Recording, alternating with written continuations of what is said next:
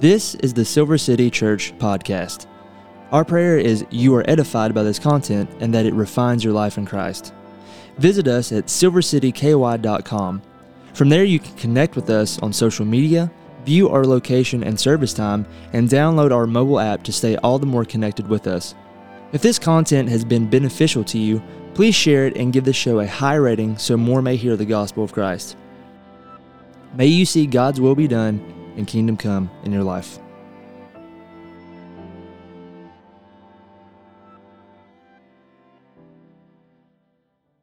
Well, it's great to be with you this morning as we go to the word of the Lord. I do see we have many guests, and so I just want to take this time to say thank you for being here. We have a gift for you after service. We want to see you and have some fellowship with you, but we do things slightly different here. We are a family that's focused on family worship, so we don't silo the kids off to some place. And so you may hear some fussiness. Parents, if that's one of your kids, take that time as an opportunity to discipline them in the Lord, to show them that this is serious. And we can't wait for our kids to be able to grow up one day and say, I never knew a time I did not walk with the Lord because I was in the Lord's house. Amen. Well, this morning, I'm going to start with some history. I like to start with history sometimes as we begin sermons. It gets you thinking. I want to talk about ancient history in the time of cave paintings and trying to start fire with rocks, the 1960s. Sorry, Rick and Peppa. All right, back in the 1960s, ancient history, to many of us, there was an invention that seemingly changed the entire world for at least about a generation.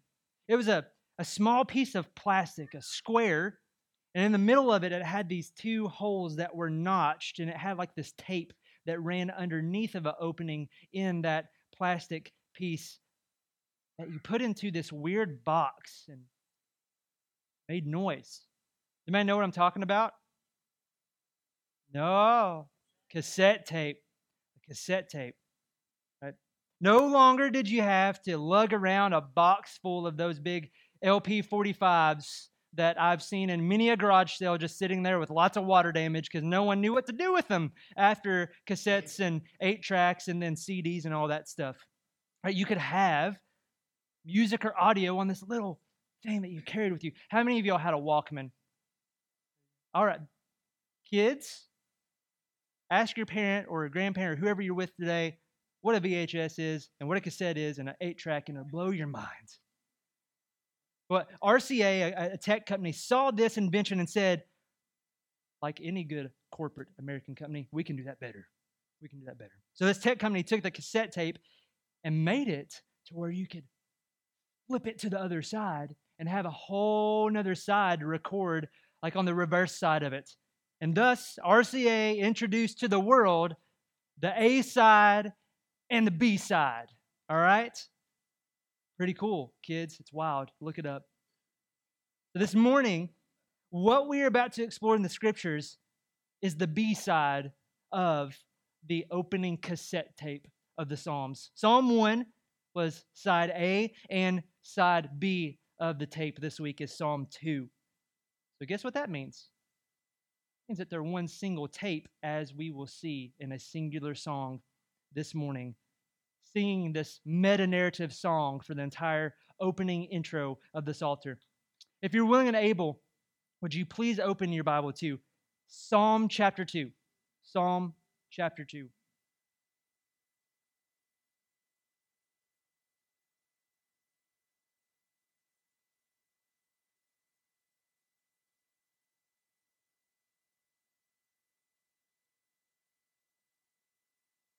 Psalm chapter 2. Why do the nations rage and the peoples plot in vain? The kings of earth set themselves, and their rulers take counsel together against the Lord and against his anointed, saying, let us burst their bonds apart and cast away their cords from us.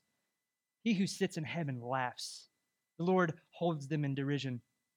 Then he will speak to them in his wrath and terrify them in his fury, saying, as for me, I have set my king on Zion, my holy hill. I will tell of the decree. The Lord said to me, you are my son. Today I have begotten you. Ask of me, and I will make the nations your heritage and the ends of the earth your possession. You shall break them with a rod of iron and dash them in pieces like a potter's vessel. Now therefore, O kings, be wise. Be warned, O rulers of the earth. Serve the Lord with fear and rejoice with trembling. Kiss the Son, lest he be angry and you perish in the way, for his wrath is quickly kindled. Blessed are all who take refuge in him. Thus says the living word of God. Thanks be to God. Let's pray. Father, you have caused all the scriptures to be written for our learning. God, would you grant us the ability to hear them, to read them, to mark them, to learn them, to delight in them, to take them into our inner man, to give us the blessed hope of life in your Son, the Word made flesh, shed his blood for us that we would be reconciled unto you. God, would you not allow your word to return void to you? We know that you do not. And would it go out into each heart as the implanted word today into good soil? Will we bear fruit, keeping with repentance for your glory and our good? And we pray that in Jesus' name. Amen. So last week in our examination of Psalm 1, I mentioned that Psalm 1 and 2 were at one time thought to be a singular psalm. Now today we're going to see how that idea is likely correct, and also see how Psalm 2 is not necessarily a separate psalm from Psalm 1, but more of an expansion of it. But before we do that, I want to examine Psalm 2 in its own right, and then we'll see how it goes together with Psalm 1. Psalm 2 is what is known as a messianic psalm, or a psalm that has to do with the divine Savior specifically. The psalm is frequently quoted in the New Testament, and in Acts chapter 4, there is authorship attributed to David. In Acts 4, if you remember, after being released from the temple prison for healing a man, Peter and John preached the gospel to the Sanhedrin, the Jewish high court that just hated the gospel, that hated Jesus, the very ones that had him killed in a way, and tells the Sanhedrin, listen, you're telling us to stop preaching this, whether we need to listen to you or to God, you can figure that out for yourself, but we're going to listen to God, basically is what they tell them. And so they get out of this temple prison, the temple prison there, and they run and find some of their friends, the other apostles and the disciples, and we see them effectively singing a song of praise unto God in Acts chapter 4, beginning in verse 23. Hear this.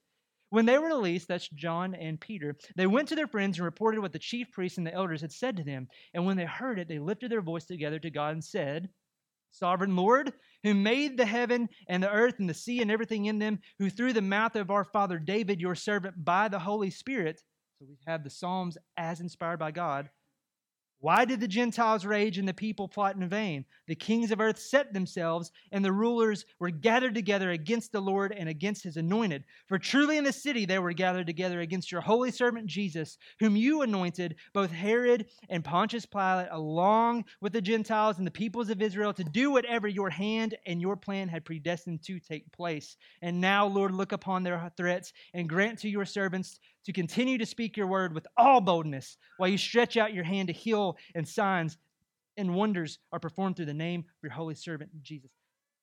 Oh my goodness, that's a lot to take in about Psalm 2. The early church recognized that Jesus was the true anointed Messiah king, and that the kingdom that he talked about was the kingdom of Psalm 2. The theme of the kingdom of God and the ruler of the kingdom, it is heavily present in Psalm chapter 2. And the apostles recognize that. I don't want to look past the fact that they recognize this and see what they saw. So let's see what they knew real quick. Ready? First thing's this.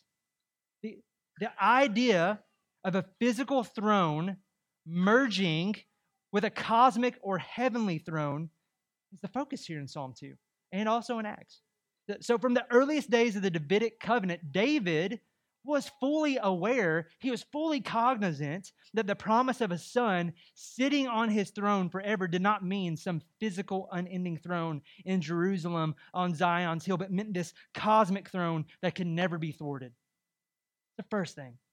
The second is this. A physical throne in a single locale represented the eternal rule and the ruler of a cosmos. David had this understanding that God is a true king who reigns forever, and hence David also recognized that the son from his loins would reign forever. It couldn't be just some ordinary son. The entire psalm also is a contrast between the wicked kings of the world versus the true righteous king, the sovereign king, ending with this firm admonition like a wake-up call, a warning. Lastly, the psalm utilizes various word threads or single words that kind of thread together with the psalm before it and kind of after, and they're meant to be tugged upon as we would do today. Now, one idea I do want to give you that's not from the apostles, from another scholar, one I've mentioned before, O. Palmer Robertson, about the structure of the psalm. Remember that Psalm, the first book of the Psalms, has this theme of confrontation. It's confronted with the true ruler versus wicked rulers and a choice on who to follow.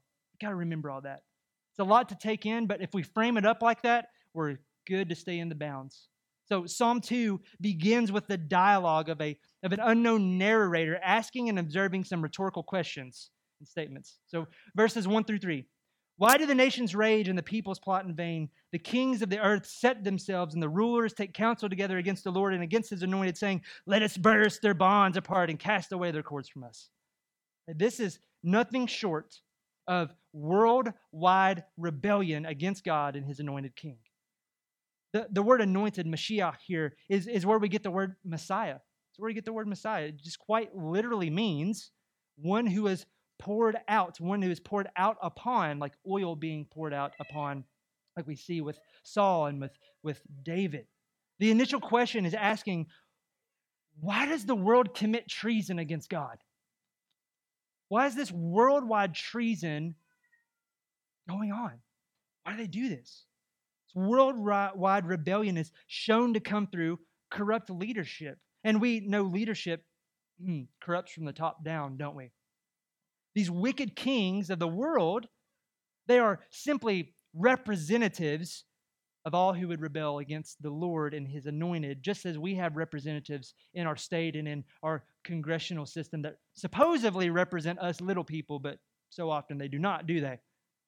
Notice at once the language these representative rebels use. Let us burst their bonds apart and cast their cords away from us.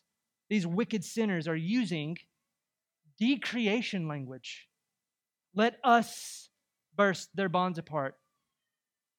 Genesis 1:26. Many of us know this, don't we? Then God said, let us make man in our image, after our likeness, and let them have dominion over the fish of the sea and over the birds of the heavens and over the livestock and over all the earth, right? Let us create man in our own image. These wicked sinners have taken the bait of Eden. Let us be as gods. We shall do what we want. We shall have no authority over us. Decreation language. But notice all this wicked plotting to rebel against the Lord is in vain. It's futile. It's a raging that brings about nothing but judgment and wrath, not fulfillment and power and freedom and humanism, all these things. It's like modern men of Sodom in a way.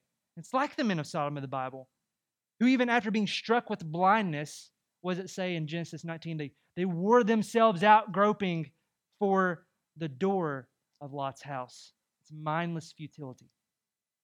This assembling of worldwide wickedness needs to at once cause us to recall another part of Genesis, the Tower of Babel, when God before he confused the languages of men, in their wickedness, men come together to build for themselves a kingdom and a name and to have their own God and have their own rule and have their own likeness spread over the face of the earth. There is one thing that humanity is united in. It's not being disunited in hating one another through politics or anything like that. The one thing that humanity is really good at uniting in is sinning and rebelling against the Lord. Rebellion against God, church, it's not complex. We try to have all these loopholes and all this crazy system. It's not complex. It's not a labyrinth or a maze that you stumbled into and you're like, I don't know how to get out. It's actually a single sentence here. Let us burst their bonds and cast their cords away from us. To rebel and sin against God is to believe God is chaining you down. The decade after ancient history in the 60s, the 70s, you all lived through it. The man, right? The man's trying to chain you down, right? That's how God's viewed so often. He's not allowing you to be free.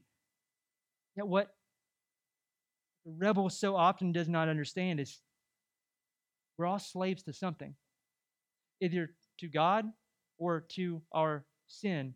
And sin makes a terrible master.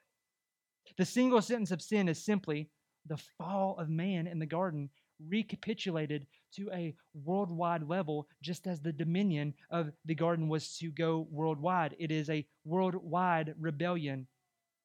We see that even with Adam, the first king, because we fell in him in the garden. So is there success in all this wickedness?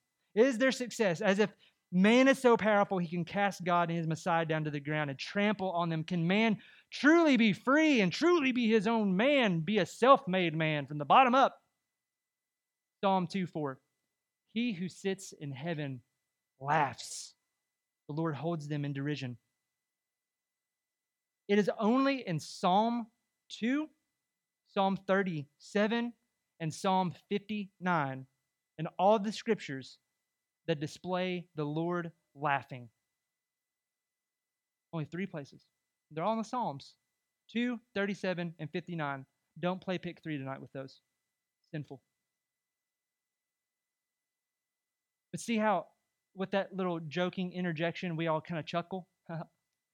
The laughter of the Lord in all the scriptures is not carefree. It's not like this, that's so funny type deal. It is actually mocking, laughing, derision.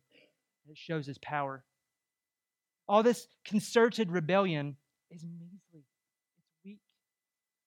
Sinful man thinking he can actually be free from God's rule. You know what God says?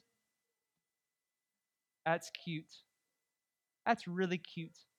That's precious. It's almost like what it must be to be Rob and look down upon everyone with his giant stature. That's cute. Okay, whatever. That's cute. God laughs, mocks, not in approval of sin, not in approval, but in judgment. The last half of verse 4, hold in derision. The Lord, the one who sits in heaven, laughs and he holds them in derision. It more literally means in the Hebrew here, the Lord stammers at them. He stutters at them. So they come together, let's rebel against the Lord. And he kind of makes fun of them like this. What it is. Good try. Good try. It's a jeer.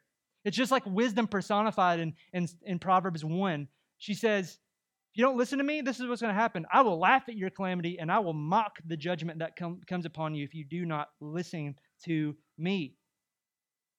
See, after laughing and mocking the blind rebelliousness of sinful man, the Lord speaks in wrath and in fury. His nostrils flare. His face is red with anger. The conjoined humanity here is personified as altogether rebelling against God and speaking together against him. And so the Lord responds. He speaks, and when God speaks in his word, it does not return to him void. We need to listen. When the Lord speaks, chaos is subdued like the formless and void deep in Genesis 1, and creation comes into order. So what does he say here? What does he say after he goes, oh, that's cute. As for me, I've set my king on Zion, my holy hill. How is that terrifying? Okay, I know of 2 people in this room that have actually been to Jerusalem. Who's been to Jerusalem other than the McGuires and you? Anybody else been to Jerusalem? All right. How's that terrifying for us? If we see ourselves as wicked sinners, and we need to see ourselves as fallen short. How is that terrifying? Okay, so he's got some king over in the Middle East somewhere. They eat a lot of hummus and olive oil. Big deal, right? It's terrifying because God goes on to say what that means for his enemies. The psalmist, the narrator says God speaks this decree as a command to him. And hear this. I will tell the decree. The Lord said to me, you are my son. Today I've begotten you. Ask of me, and I will make the nations your heritage and the ends of the earth your possession. You shall break them with a rod of iron and dash them in pieces like a potter's vessel. It's from Hebrews 1:5 that we read this morning that we gain clarity that the words concerning, "You are my son, today I've begotten you," are of God to the eternal Son, Jesus Christ, the true anointed King. In essence, it's as if David is a witness to this decree, knowing that he, David, is a mere type of the true one to come, who indeed rules eternally, now and forevermore, the blessed Savior, Jesus Christ. Amen. In 1 Chronicles 28:6-7, David, in passing on the battalion to his son Solomon, hears this. He has this here. Listen to this in 1 Chronicles 28:6-7. God says this to David.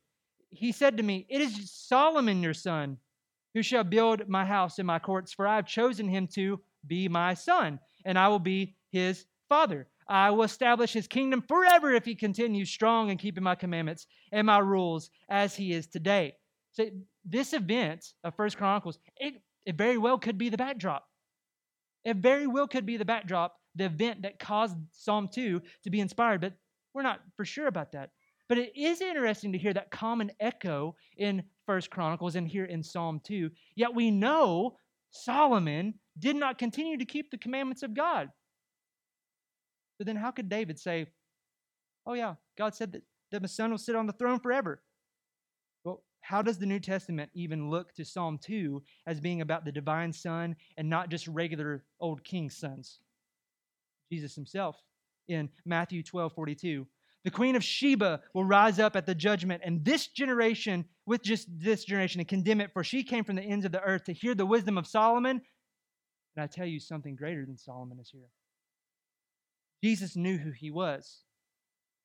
Jesus knew what the Son of God language that he implemented all the time was truly about. And the apostles eventually did when the Holy Spirit brought to remembrance everything that they had been taught. Acts 4 is not the only place where Psalm 2 is used in the New Testament either.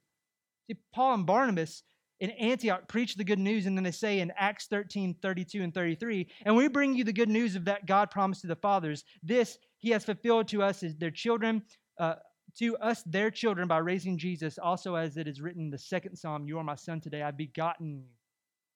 The Hebrews chapter 1 uses it twice. We read that in our call to worship this morning. Long ago, and many times in many ways, God spoke to our fathers by the prophets, spoken through his son. And what did it say? "Today you are my son, I've begotten you."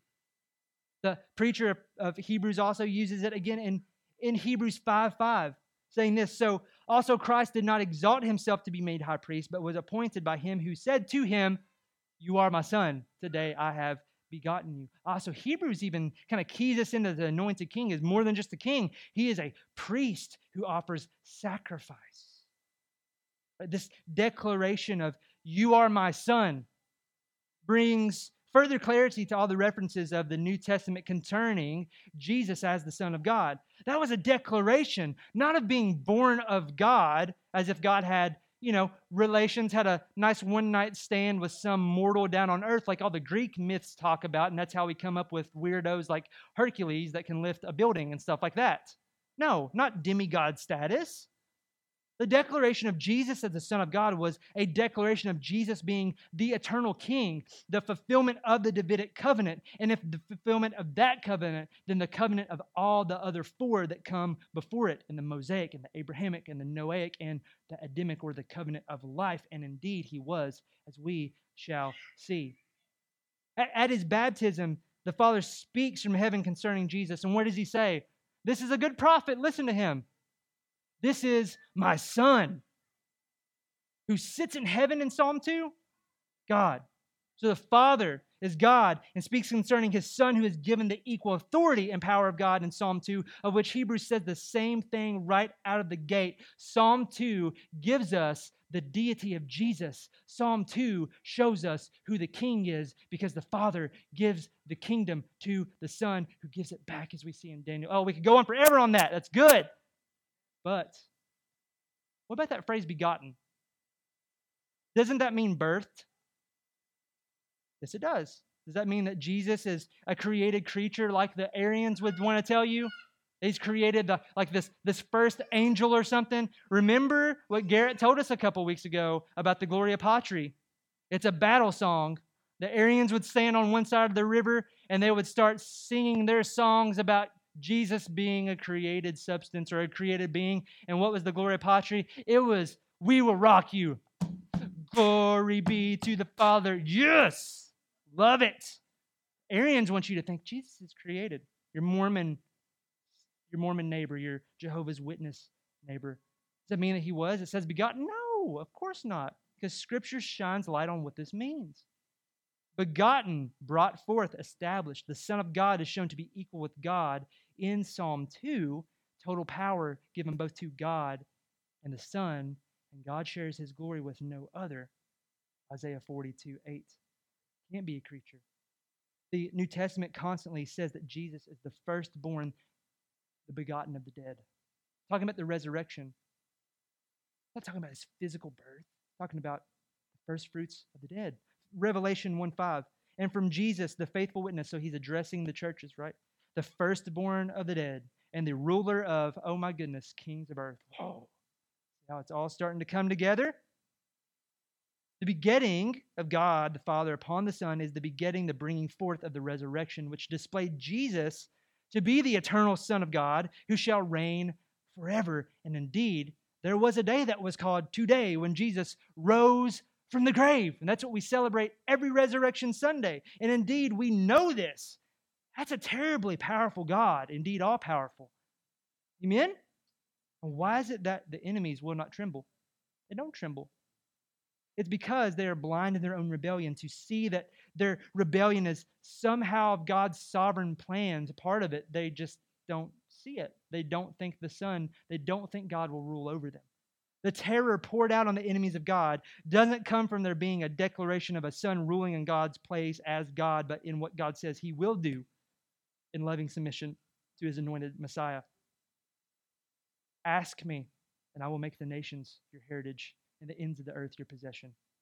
The same nations that rage against God, from America to Zambia, cannot escape the rule of God. Indeed, the earth is the Lord's and the fullness thereof. The anointed king, the Son of God, is prompted to ask for an inheritance. And God says, I will give it to you. And guess what it is? It's not silver or gold that moth and rust and flame can eat up, but the very ends of the earth.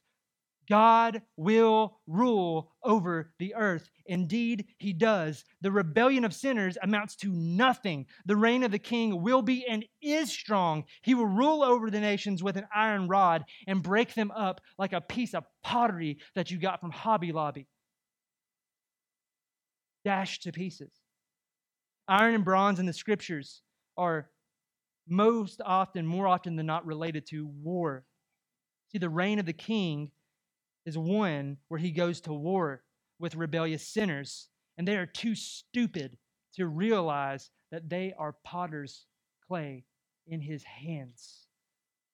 Yet, notice in the Psalm 2, the battle of the divine Son against the rebellious world is not based on a conquest by force. It's not jihad, right? It's based in speech. The Father tells the Son, ask me and I shall give you. If the Son is of the Father and the Father gives the Son, the nations as a heritage based upon a word, and the Son shall rule, and he shall break them in the same way. And so it is. Revelation 19. Then I saw heaven open, and behold, a white horse, and the one sitting on it was called Faithful and True, and in righteousness he judges and makes war. This is Jesus, and the word of his mouth, an iron scepter, comes forth. He rules and breaks the nations with. The final words of Psalm 2 are a call to realization, verses 10 through 12. Now therefore, O kings, be wise, be warned, O rulers of the earth. Serve the Lord with fear, and rejoice with trembling. Kiss the Son, lest he be angry and you perish in the way, for his wrath is quickly kindled. Blessed are those who take refuge in him. All nations, hear how futile it is to rage against the Lord, for he will rule you whether you like it or not. Point blank. Either submit to his kingship, for he is Lord now, not when you decide that he is, and you serve him with joy and reverence, or you will serve him as he conquers you, and he gives the land to his people, the world, and breaks you into pieces. That's the choice. To kiss the Son is to simply pay homage and respect him as you bow before him. not like something weird as we try to make everything in our culture. Think of it like this. He's extending his hand for you to kiss with a signet ring on it. But yet, church, he is so glorious that we cannot even behold the splendor of his majesty. And it would be better for us to fall at his feet and kiss them the way that Mary did in Luke 7. All right, so let's sum up Psalm 2 on its own before we go to Psalm 1 and see how it's together and then apply this to our lives. All of mankind naturally desires to rebel against God, believing they can be free from him and even destroy him, trample upon him. God mocks this and laughs because God, through his King, his Son, rules them whether they like it or not. Therefore, there's a choice. We either serve the King and be safe in his kingdom, or we serve the King as he conquers us and destroys us in wrath against sin. That's Psalm 2 summed up. Why didn't you just start with that to begin with, Pastor? Because you need to know the Word of God. Now, so often we come to our Bibles and we forget that the divisions and the chapters were not inspired. And so we see Psalm 1, then we see Psalm 2, and we automatically, in our very Western compartmentalization of everything, go, oh, that ends and it goes right there. So we so often treat the chapters of the Bible like individual songs on a CD or a cassette tape, right? Or on shuffle, whatever you use. Like they're random, but they're not random. It's a concept album, remember? It all goes together. So I want to do something a little bit different, right? Something a little bit different. Oh gosh, what are we going to do? Here's what we're going to do. We're going to do a little thought experiment. I want to take you back to the time of the synagogue or the temple even, when access to the written word was very limited. We had scrolls, and the primary hearing of the word of God was not reading, but through hearing a priest or someone like that. So here's the experiment. Okay, listen, I know it's raining. Saw some of you all eating the wonderful starches out front. Don't get sleepy. This isn't a time to nod off, okay? But I do want you to close your eyes for just a minute. I want you to take this thought out of your mind. When you who know where Psalm 1 ends, blessed is, the man, that kind of stuff. Just take that out of your mind like you've never heard it before. And I want you to hear this, okay? Everybody just chew on the word, meditate, and listen to this. You ready? Blessed is the man who walks not in the counsel of the wicked, nor stands in the way of sinners, nor sits in the seat of scoffers, but his delight is in the law of the Lord, and on his law he meditates day and night. He is like a tree planted by streams of water that yields its fruit in its season, and its leaf does not wither. In all that he does, he prospers. The wicked are not so, but are like chaff that the wind drives away. Therefore the wicked will not stand in the judgment, nor sinners in the congregation of the righteous. For the Lord knows the way of the righteous, but the way of the wicked will perish. Why do the nations rage and the peoples plot in vain? The kings of earth set themselves, and the rulers take counsel together against the Lord and against his anointed, saying, let us burst their bonds apart and cast away their cords from us. He who sits in heaven laughs. The Lord holds them in derision. Then he will speak to them in his wrath and terrify them in his fury, saying, as for me, I have set my king on Zion, my holy hill. I will tell of the decree. The Lord said to me, you are my son. Today I have begotten you. Ask of me, and I will make the nations your heritage and the ends of the earth your possession. You shall break them with a rod of iron and dash them in pieces like a potter's vessel. Now therefore, O kings, be wise. Be warned, O rulers of the earth. Serve the Lord with fear and rejoice with trembling. Kiss the Son, lest he be angry and you perish in the way, for his wrath is quickly kindled. Blessed are all who take refuge in him. Do you hear how that's one entire singular psalm? It begins and ends with Ashrei, blessed. It's an inclusio, right? A thought sandwich with everything in between that word being about what it is. Blessed, the blessed life. And what's the blessed life? What is it? To be a blessed, godly person in God's kingdom under God's rule? That's what it's all about, right? That's the blessed life. What? Now it's all starting to make sense why Jesus came preaching the kingdom. To be one who loves God's rule through his decree, through his word. That's there. To live by his instruction. Yes. And to see the cosmic king ruling and reigning over all of creation, even rebellious sinners, seeing that this kingdom shall have no end and it will go forth with power. Sing in him that we have refuge, to be in his word, to delight in it, to flee from sin, have refuge in the King and his kingdom. And the only way that you can be in that kingdom is if you repent of your sins. Flee from the path of the wicked. Flee to the tower. Flee to the stronghold and kiss the nail-pierced hands of the Son. This introductory psalm, taking 1 and 2 together, how can we not marvel at it? But this is what we are called to join in singing. This glorious God who would bless us, redeem us, and give us his law to delight in and to know we can't get away from him. Thank God that he chases down rebellious sinners. Thank God that he will break us, recreate us. Amen. There's some big details that we need to take together about Psalm 1 and 2. I mentioned the 5 Old Testament covenants being bound up in Psalm 1 and Psalm 2, and this kind of being a part of the entire Psalter. We see in Psalm 1 and 2 the covenant of life with Adam to delight in obeying in the word of the Lord, the tree of life. Covenant of justice with Noah, God's wrath will be poured out against sin. The covenant of possession with Abraham, the entire world is given to who? The Son. The covenant of the law with Moses, living in the kingdom by the king's rules. The covenant of dominion with David, the Son King is given authority to rule over all the earth as judge and Savior. They're all there. And if they are all there, then so too are those 5 themes that Robertson has given us. Confrontation, we are confronted with the purpose of the book, the blessed life and the blessed kingdom, and that there are 2 paths confronted to choose. There's communication. The whole world is given the plan, not just a little select Illuminati group. There's devastation. The wrong path is devastating, ending in wrath and destruction. There is maturation. To flee from sin, to delight in the word of God, taking refuge in the Lord is progressive. It's over time. Maturing faith, and then consummation. The king rules his kingdom, and his kingdom, cosmos. Choose his path. Pay homage to him, lest we be his enemy who is conquered and end up paying homage to him anyway in tears and regret as we're cast away. And there's little details too. Blessed being the opening and closing thought.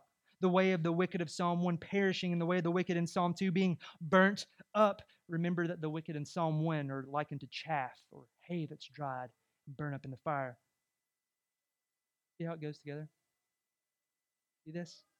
Psalm 1 being about the individual, and then Psalm 2 being about the community, and communities are made up of individuals. Psalm 2 is an expansion of exposition of Psalm 1, showing how the way of the wicked will perish and how sinners will not stand in judgment, how the blessed man delights in the law of God because it is how he is in the kingdom. These 2 pillars of Psalm 1 and 2 prop up our temple of praise that we are called to join in with. And it's not just for the Psalms. These 2 pillars are the entirety of the Christian life. Love the Lord with all that you are. Honor him. Delight in his ways. Love your neighbor. Flee from sin. Call them unto the kingdom. Warn of the wrath to come. Now, how do we apply all this to our life? How do we apply this? Firstly, dear listener, you need to recognize this. Just as the true blessed man of Psalm 1 is Jesus, and we're called to follow him, he, Jesus, is the blessed King who is Lord over all. Jesus rules and reigns now. Not sometime in the future, not sometime in the past, not when you decide that you want him to be Lord. He is Lord. He's the true King. He's the true King that whole office points to, the fulfillment, the true idea of a just and loving ruler who is powerful. He is who we look to for the rule of our lives. We listen to him, not ourselves, not any other man. We enter this kingdom, his kingdom, to be safe or be conquered by his kingdom and his wrath. Will you be the blessed man who kisses the nail-scarred hands of the king, or will you kiss his rod of iron as he smashes your teeth out? Nova is currently high. She's trying to lose a tooth. Kind of hurts, doesn't it? Imagine the Lord breaking your teeth, smacking you in the mouth with a rod of iron because you want to be your own God. Serve him in love and fear. How can you be in this kingdom? Only by repentance and only delighting in his word. Jesus says to Nicodemus in John 3:3-5, truly, truly, I say to you, unless one is born again, he cannot see the kingdom of God. Nicodemus said to him, how can a man be born again? Does he enter his mother's womb a second time? And Jesus answered, truly, truly, I say to you, unless one is born of water and spirit, he cannot be born. To be in his kingdom, to live the true blessed life, you must repent of your sins and follow Christ. And if you have, dear beloved, if this is you and you know with confidence, that bold confidence that we read about and learned in 1 John, then you need to remember this. 1 Corinthians 4:20, for the kingdom of God does not consist in talk, power. The kingdom of God, the salvation of the anointed king, is not measly. It changes you. It's not just a card you check off. It's not just something that you do by coming to church and you eat a donut, drink coffee, and high and wave and do all those things. No, if you are not bearing fruit, keeping in repentance, dear listener, work out your salvation with fear and trembling, like Philippians 2 tells us. Examine yourself, repent unto the kind king, and ask him to make you more like his kingly son. Do this every day. Zeal. Do not be slothful in zeal. You know what? Can I encourage you, those of you who are in the kingdom, that when you examine yourself and you desire to follow in his ways, do you know what? It's not an if or a might, it's a guarantee. I want you to take this promise to the bank because it's the king's gold and it's worth every penny. Luke 12:32. Fear not, little flock. Why? Father's good pleasure to give you the kingdom. How can you not be overwhelmed that the God of all the universe would call you into his love when you want the cords away from him and say, I love you. I've redeemed you. This is my king. Follow him. And his kingdom, it's yours. You're a part of it. Fear not, little flock. It's your Father's good pleasure to give you the kingdom only in his way, how he says. You cannot get into the kingdom on your own. You must repent of your sins. Follow him. His kingdom come. His will be done in your life right here on earth as it is in heaven. Church, may Christ reign in your heart as he reigns over your life and as he reigns over the cosmos. Today, I urge you to kiss ye the Son today and every day. Grace and peace to you.